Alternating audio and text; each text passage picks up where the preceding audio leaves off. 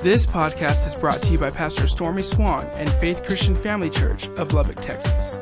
For more information, please visit faithchurchlubbock.com.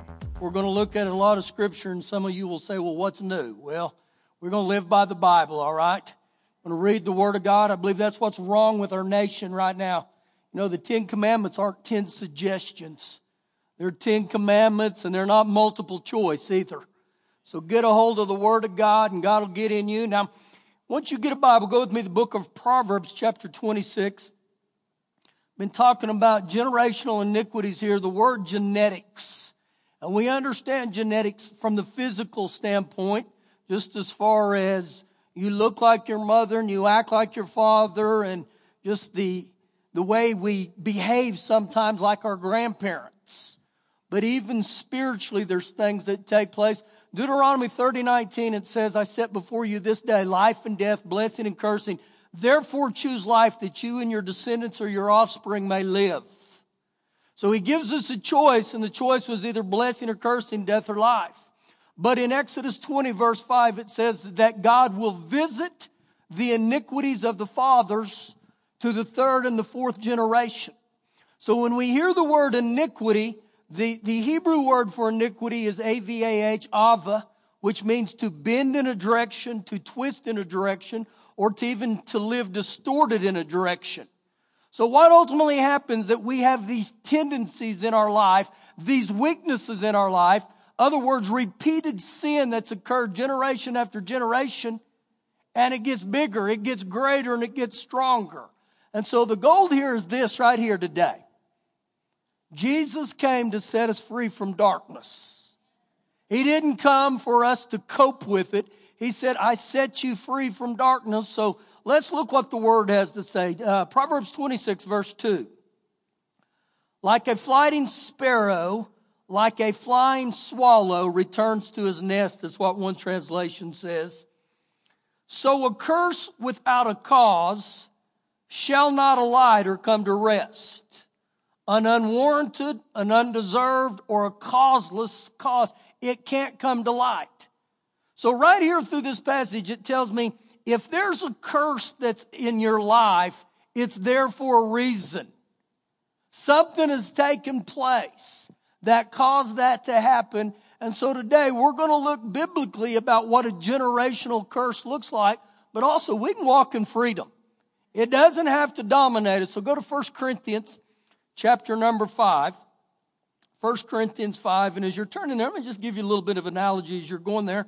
You know, when you have a weed in your yard, that weed is a container of seeds.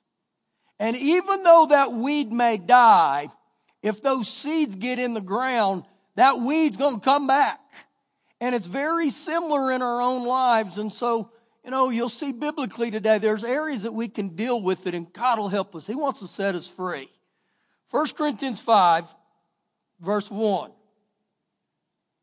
It is actually reported that there is sexual immorality, sexual sin among you. And such sexual immorality it is not even named among the Gentiles, the heathen, that a man has his father's wife. That's a sick thought, isn't it? Verse 2. And you are puffed up, or you are arrogant, and have not rather mourned. And so he's telling here, instead of being grieved about this that's going on within their church, they're boasting. They're like, yeah, look at this. And he goes on to say in verse 2, that he who's done this deed might be taken away from among you.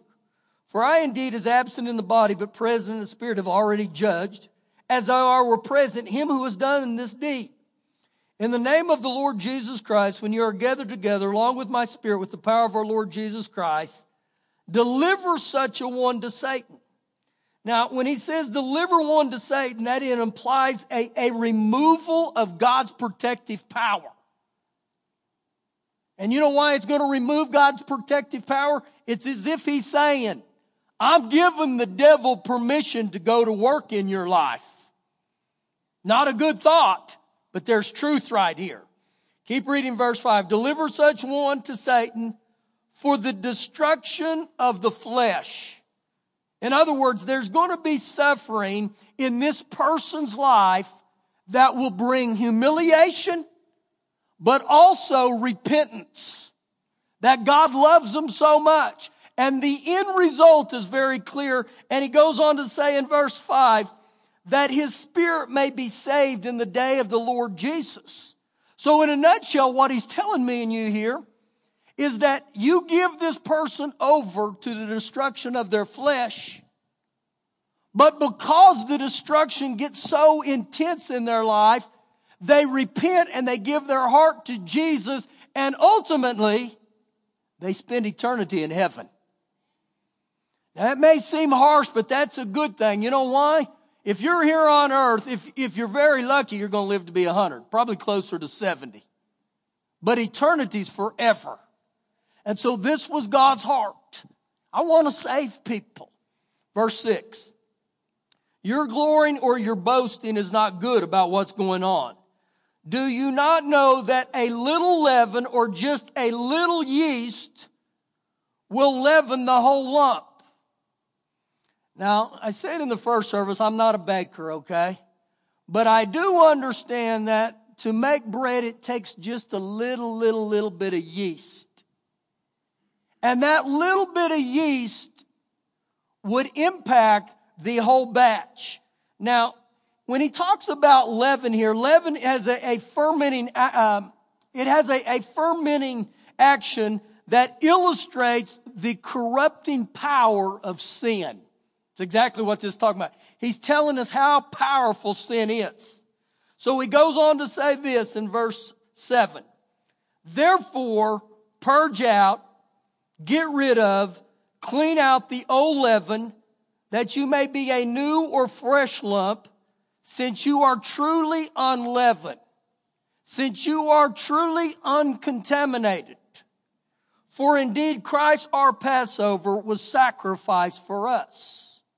So when we read our Passover Christ was sacrificed for us, we can hoot and holler about that. But yet we really need to understand what he's talking about. So now we go back to the Old Testament and remember that the Egyptians were in bondage, or the Israelites were in bondage to the Egyptians. And God sent 9 plagues to the Pharaoh and the people of Egypt to let the people of God go. And he would never do it. Now remember, during those 9 plagues, none of them affected the righteous. None of them affected God's children. I'm going to put a little hope in you today. I'm going to tell you, God still protects the righteous. And as no matter how ugly this earth is going to get, and it's going to get ugly, okay? There's going to be incredible destruction. And the reason I say that, when you purposely defy the things of God, when you willingly override the things of God like America's done, get ready. But hold on to this. God will protect the righteous. So in that setting, the 10th plague, the Lord said, this one's going to be really destructive. It's going to bring death. And so God said, the only way that you're going to be protected is you've got to get a male lamb that's spotless, that without blemish, and sacrifice him. And take the blood and put it on your doorposts and on your lintels. But not only was that, he said, then I want you to eat the lamb. Partake of the lamb's body. Now, that's exactly what we do in the communion elements. We partake of the blood of Jesus for the remission of sin, but also the blood of Jesus, according to Revelations 12:11, says, we overcome by the blood of the Lamb. So not only does Lord Jesus' blood cleanse us, but it says, I marked you as overcomer, and then we're partake of the broken body. It brings healing to us. It brings victory to us. So on that day that the spirit of death was sent, the only thing that mattered, didn't matter where you lived, didn't matter what your occupation was, didn't matter what your degree was, the only thing that mattered was your home under the blood of Jesus, under that blood. So in this passage right here, he tells us one of the ways you purge out the yeast in your life is through the blood of Jesus. Now, I don't care what you've done. There's power in the blood. There's power in the name. Still to this day. So we keep reading here as we jump to verse number 8. Therefore, let us keep the feast of unleavened bread, the feast of Passover. Not with old leaven, not with the old ways of the Old Testament, not with the ways that we have to sacrifice of lamb. The lamb was already sacrificed for us. Jesus did it once and for all. And his blood had an eternal warranty. That's forever. So we don't have to go to Old Testament customs. That's what he's talking about here. And he said, nor with the leaven of malice, evil, and wickedness, but with unleavened bread. John 6:48, Jesus himself said this, I'm the bread of life. I am the bread of life. So when I partake of the blood and the broken body, and I'm partaking of the things of eternity. There's a washing, there's a cleansing, there's a strength. And he says with sincerity and truth. Now when you see the word sincerity, it has to do with my heart. I received the things of God. I received Jesus by faith from my heart. And he said with truth. In John 14:6, Jesus himself said, I am the way, the truth, and the life. Jesus didn't say, I am a way, a truth, a life. He said, I am the way. No other way. I am the truth and the life. So when you put all this together, Jesus is saying, come to me, receive my blood and my broken body, and begin to live from your heart for me in sincerity and with truth. And that's part of the way we begin to purge our bloodline. Now, let's do a little history lesson this morning. Go with me to the book of Genesis, chapter 12. Genesis 12. And I'm going to show you a generational iniquity in action. Exactly how it begins to look. And so we start here in Genesis 12, verse 1. Now I'm going to tell you right now, we're going to be in Genesis a bunch today. So just get ready. Keep jumping with me, okay? Genesis 12, verse 1. Now the Lord had said to Abram, get out of your country, from your family, and from your father's house to a land that I will show you. You know why God was telling him to do that? Because his father was a man named Terah. Terah was an idol worshiper. And God said, get away from him. Get away from him or it's going to mess you up. Now, when he tells Abram to leave his father's house and his country, Abraham's choice would affect history. The long-term effects of your choices. Not only Abraham's life, but mine and yours. Keep reading. I will make you a great nation. I will bless you and make your name great. And you shall be a blessing. And I will bless those who bless you. And I will curse him who curses you. Now, this is the biblical concept of blessing. And what God does here, God is at work in his children's life, counteracting the curse by giving us a blessing. Do you know when every one of us are born into this earth, we are born with a sin nature. I don't care who you are. And when you look at that precious newborn, whether you want to believe it or not, the sin nature is in him. So God said, you know what I'm going to do? I'm going to give him an opportunity to walk in a blessing. So when we look at this passage here, this man named Abraham is one of the patriarchs. He's one of the heroes of the Bible, but you'll find out he wasn't perfect. You're not perfect. It's okay.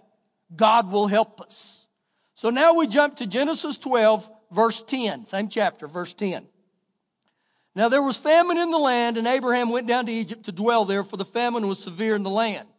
And it came to pass, when he was close to entering Egypt, that he said to Sarah his wife, indeed, I know that you are a woman of beautiful countenance. Sarah, you're a 10. You're a fox. You're hot, darling. That's it. I get goofy looking at you. Verse 12. Therefore it will happen when the Egyptians see you that they will say, this is his wife, and they will kill me, but they will let you live. Please say you are my sister, that it may be well with me for your sake, and that I may live because of you. Now, what you begin to see right here is Abraham acted out of fear. When the pressure of man came upon him, he lied. He said to his wife, lie for me. Tell him I'm not your husband. Tell him you're my sister. Verse 14. So it was when Abram came into Egypt that the Egyptians saw the woman, and that she was very beautiful. And the princes of the Pharaoh also saw her and commended her to the Pharaoh. And the woman was taken to Pharaoh's house. And he treated Abram well for her sake.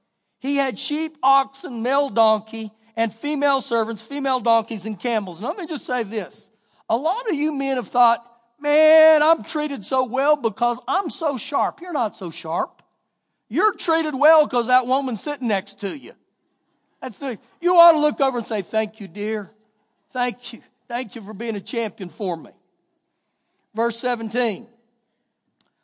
But the Lord plagued the Pharaoh and his house with great plagues because of Sarai, Abram's wife.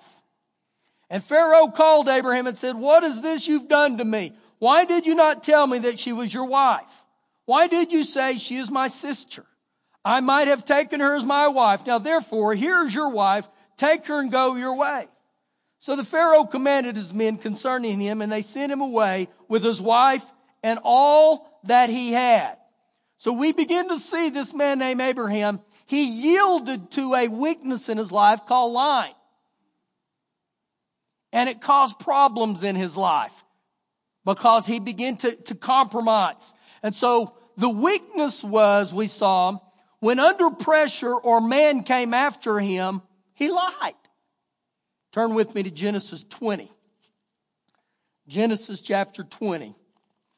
And we pick up here with the man named Abram again in verse number 1.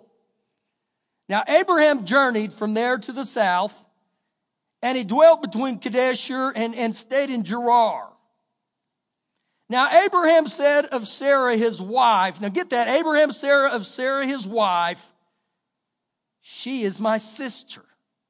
And Abimelech, king of Gerar, sent and he took Sarah. Now here's this man, Abraham, a hero of faith,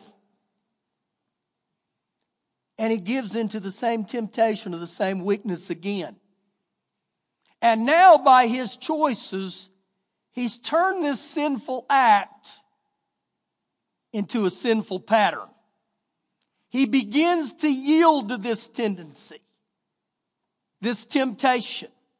But remember when we look back at 1 Corinthians 5, he said, purge it. Get rid of it, because just a little bit will impact the whole batch.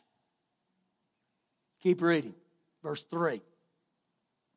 But God came to Abimelech in a dream by night, and he said to him, indeed, you are a dead man. Oh, happy day. Because of the woman whom you've taken, for she is a man's wife. But Abimelech had not come near her, and he said, Lord, will you slay a righteous nation also?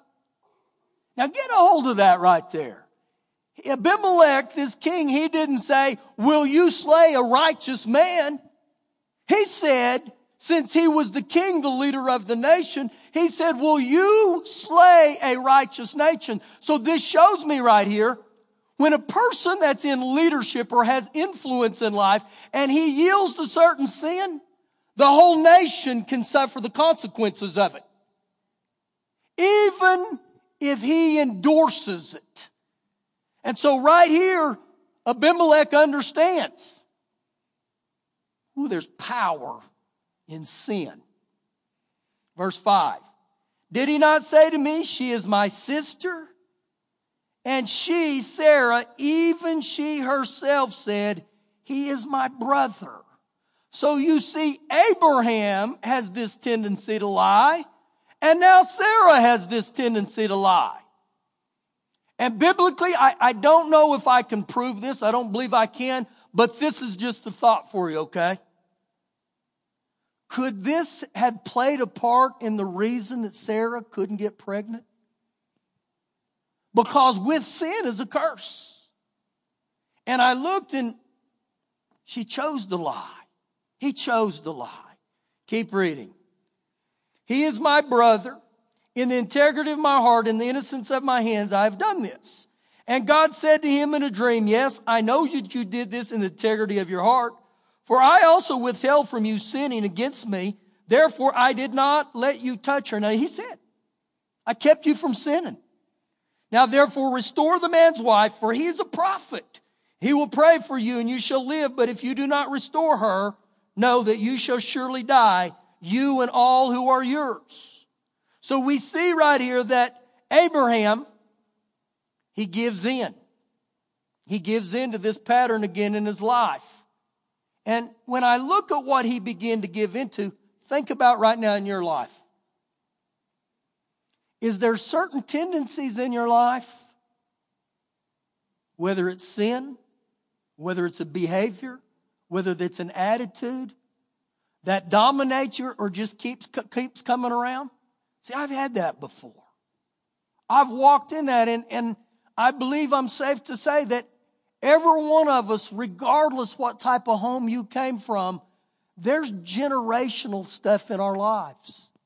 It can look different for every one of us, from anger to sexual sin, to alcohol, to anger, to rebellion. And so just think about this in your life. Now, this isn't to throw condemnation at you. I'm going to tell you, the Lord's going to set you free today. He's going to help us. So turn with me to Genesis 26.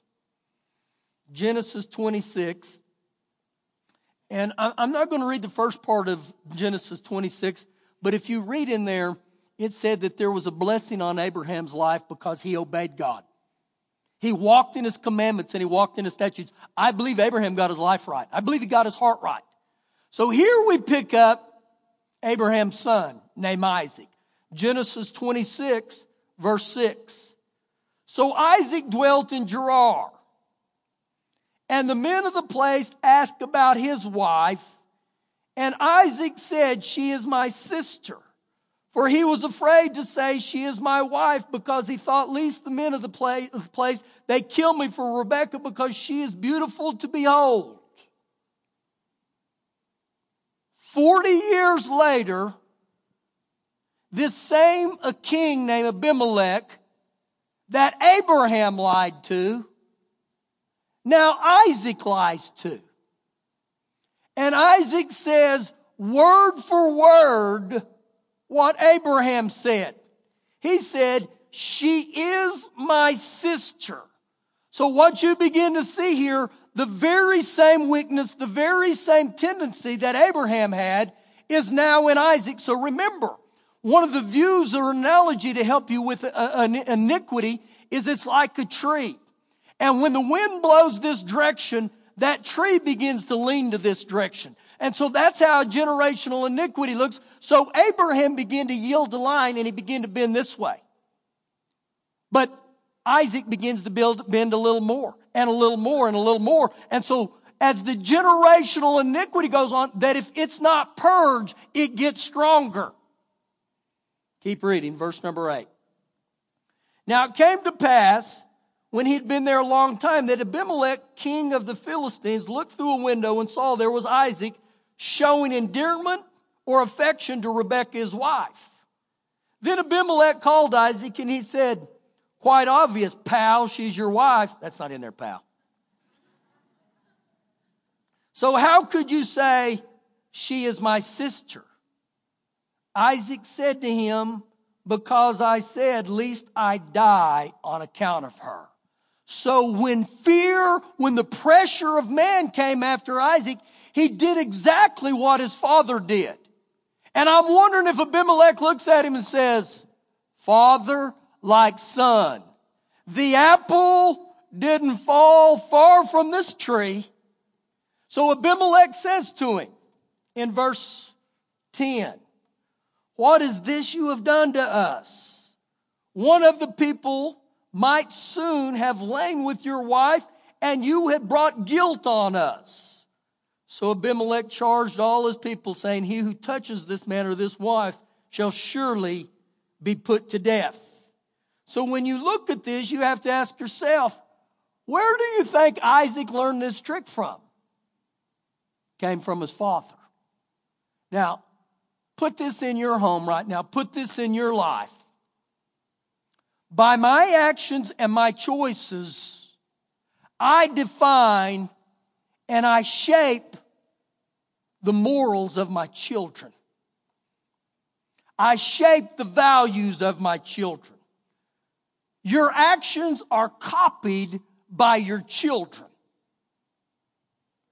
So a lot of times our thoughts as parents is, I want my kids to have a great car. I want my kids to have the greatest education. I want my children to have the greatest clothes, the greatest electronics, the greatest this and that. I want my children to live in a great house. Is there something wrong with those? No, except when they're out of order. The greatest thing we can give our children is the way we live before them.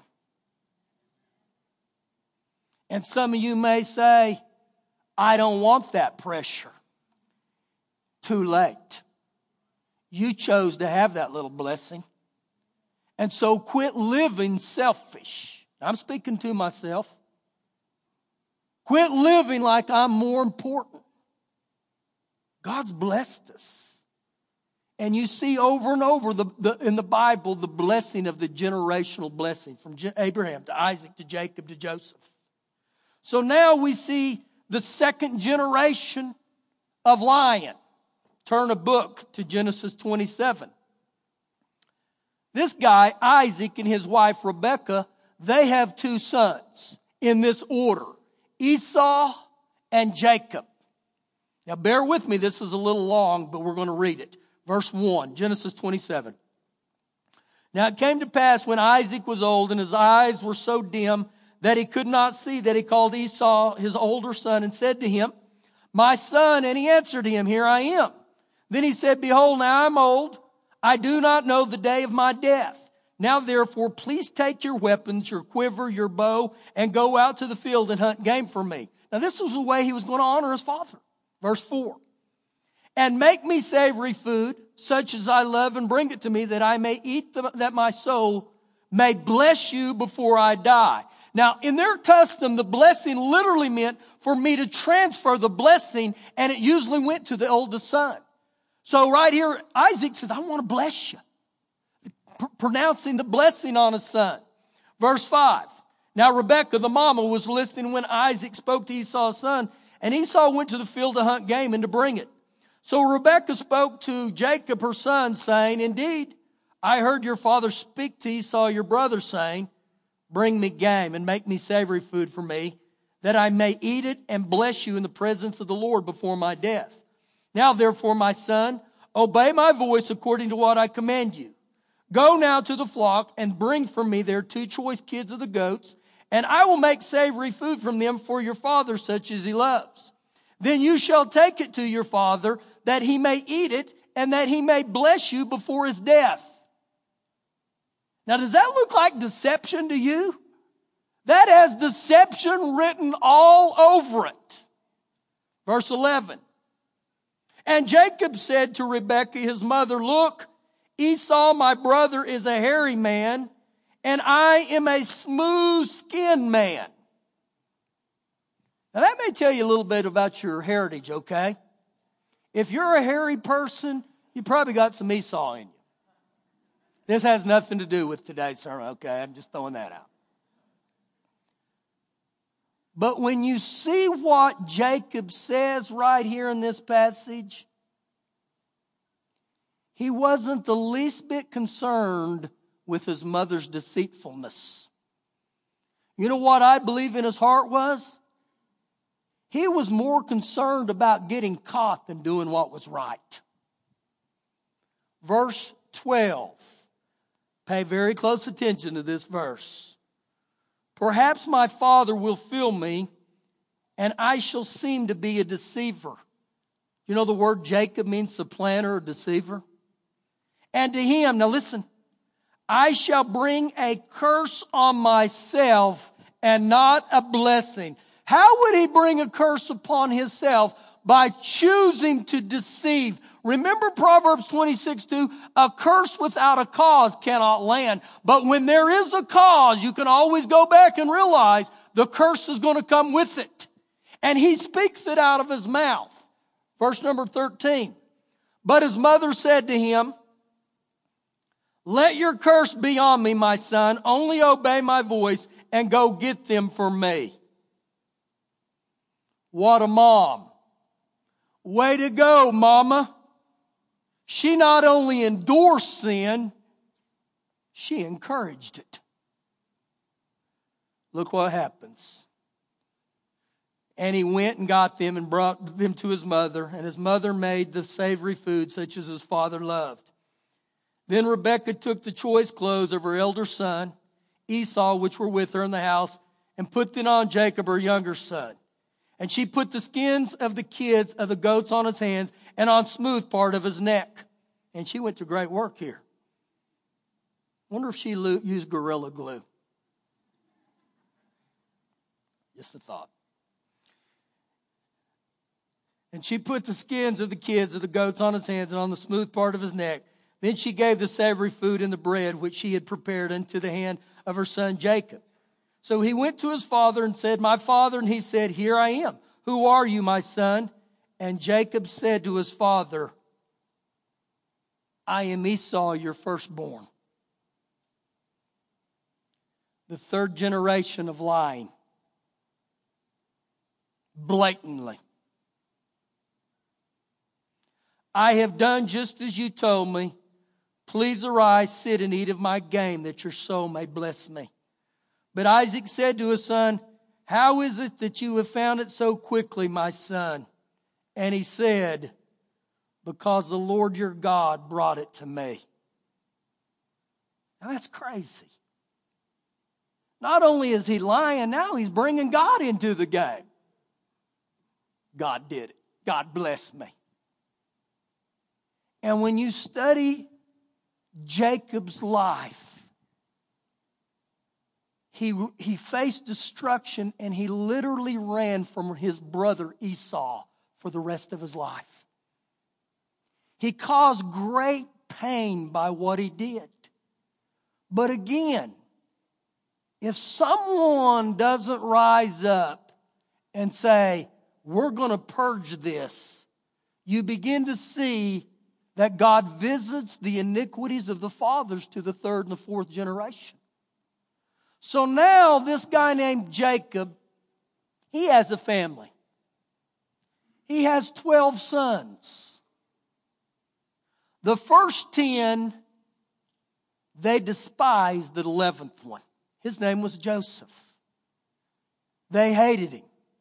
And the reason that occurred because Joseph was a daddy's boy. Joseph is the one that had this great dream that all his brothers one day would bow down and worship before him. And not only was he a daddy's boy, daddy made him this coat or this tunic of all these colors and he put it on him. And so everywhere that Joseph went, it reminded his brothers, he's a daddy's boy. So one day, daddy sends Joseph out to check on his brothers as they're out tending to the sheep. And Joseph thinks they're all going to be thrilled to see him. And when they show up, they don't welcome him. Instead, they take him and ultimately sell him as a slave to the Ishmaelites. And so now, the 10 older brothers have got to figure out, what do we tell daddy? Go with me to Genesis chapter 37. Genesis 37, and I just want to read a couple verses, starting in verse 31.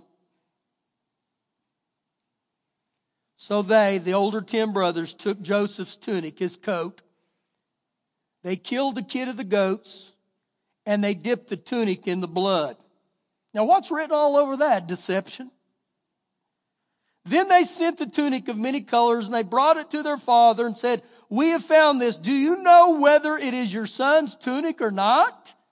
And Jacob recognized it and said, it is my son's tunic. A wild beast has devoured him without doubt. Joseph is torn to pieces.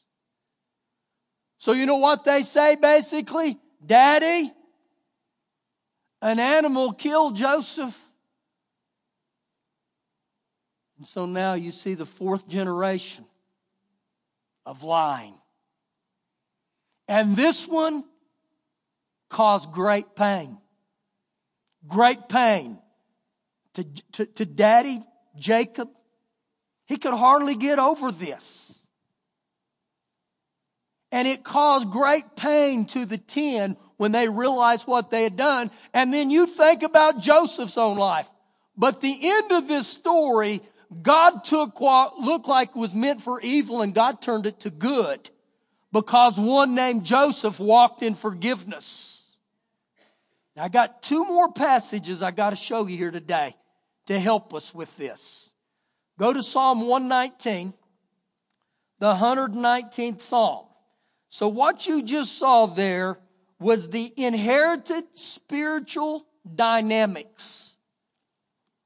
Psalm 119 is where we're heading. It's a long psalm here, the longest psalm of them all. I'm going to begin in verse 133.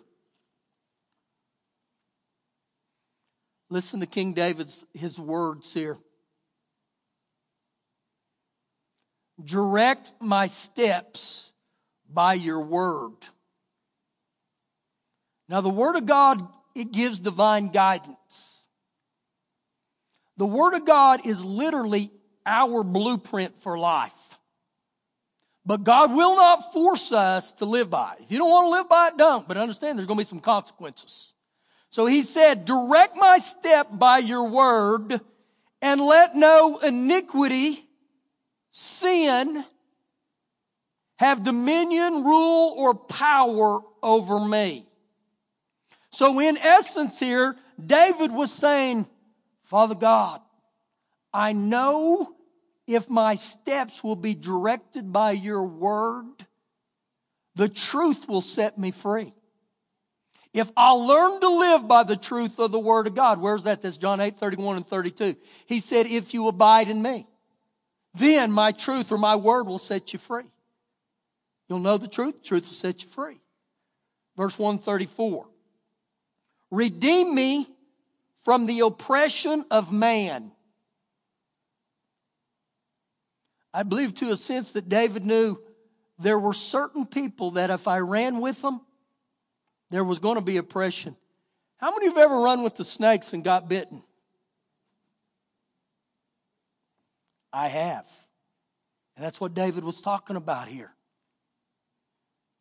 Sometimes one of the ways you can determine your future, just look who you're running with. Now, do you shout amen or do you shout oh me right now? Because a lot of times the very people you're running with, it'll give you a pretty good view of who you're going to be like.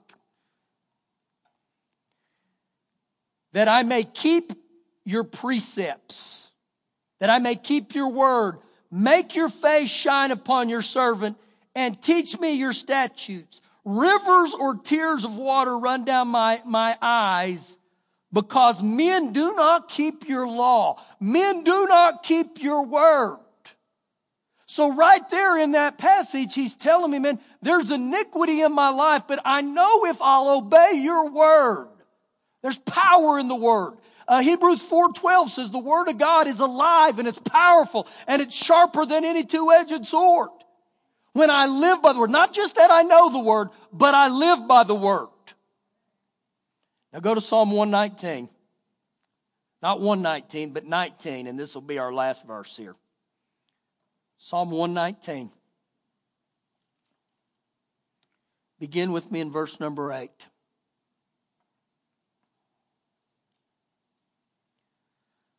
The statutes or the commands of the Lord are right. The commands of the Lord are perfect. Rejoicing or bringing joy to the heart. The commandment of the Lord is pure, is clear, enlightening the eyes or giving insight for living. The fear of the Lord is clean, enduring forever, a lifetime guarantee. The judgments of the Lord are true and righteous altogether.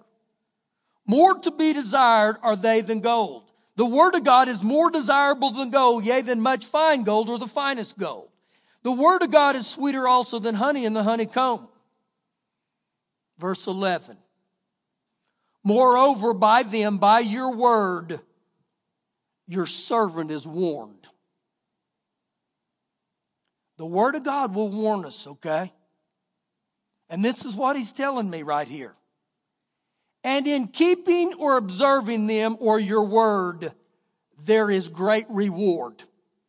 There's great reward for people that obey the word of God. Now, I said this last week, that if you see blessing in your life, it didn't just happen.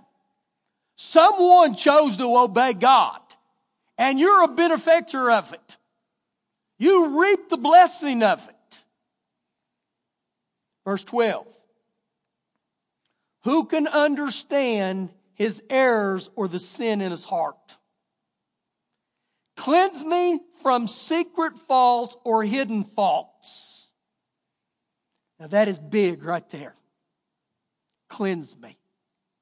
How do I become cleansed from sin or secret or hidden faults in my heart? 1 John 1:9 says that if we confess our sins, God is faithful and just not only to forgive us, but to cleanse us of all unrighteousness. So he gives me a nugget right there. You want to be cleansed from your hidden faults and errors? Learn to repent. Now think about this with the word repent. You know what repentance is? It's me taking ownership of my choices. It's me standing before God and say, Father God, I've sinned. I've blown it. And I'm not going to blame anybody by me. I chose to sin. So he says, cleanse me from my secret faults. Keep back your servant also from presumptuous or deliberate sin. Help me to stay away from it. Let them sin, the presumptuous sins, not have dominion, control, or rule over me. Then I shall be blameless, free of guilt, and I shall be innocent or cleansed of the great transgression of sin. So when I look at this, I can't live in deception. I can't live in denial. I can't have this thought. It's okay. What's the matter with a little sin? Just as long as it's every now and then. It's okay. Everybody else is doing it. See, that's deception. And we have this invisible umbilical cord within every one of us that feeds my todays with yesterday's pains, with yesterday's hurts, with yesterday's guilt, and with yesterday's shame even. But something happens when I repent. Now, anytime you're dealing with generational stuff in your life, it won't just go away because you get older. Well, surely he'll outgrow that. I used to have people tell me that. He's got a huge problem with alcohol, but surely he'll outgrow that. Not. The only way I get set free is I do what the Lord asked me. What did he ask me? Number one, repent. What do I repent from? This is where it gets on the inside of our hearts. I have to acknowledge the things in my life that have dominated me. And no matter what it is, don't try to candy coat it. Just call it what it is. Stand before God and say, Father God, I am a da-da-da-da-da, and you fill in the blank. And then repent of it. And what did he say? He said, if you'll repent of your sins, I'm faithful and just to forgive you and cleanse you. Something gets severed. But not only do I repent of it, one of the definitions of repentance is to do a 180. You know what that means? Turn. Quit doing it. How do I do that? Father, grace me. Grace me. Holy Ghost, help me today. And then one of the other steps that oftentimes leads to this, if you have unforgiveness in your heart toward a parent, a mom or dad, or even a grandparent. And you know what you got to do? Father God, I forgive them. I forgive them. We'll really dig into that next week, okay? Thank you for listening today. For more information, please visit faithchurchlubbock.com.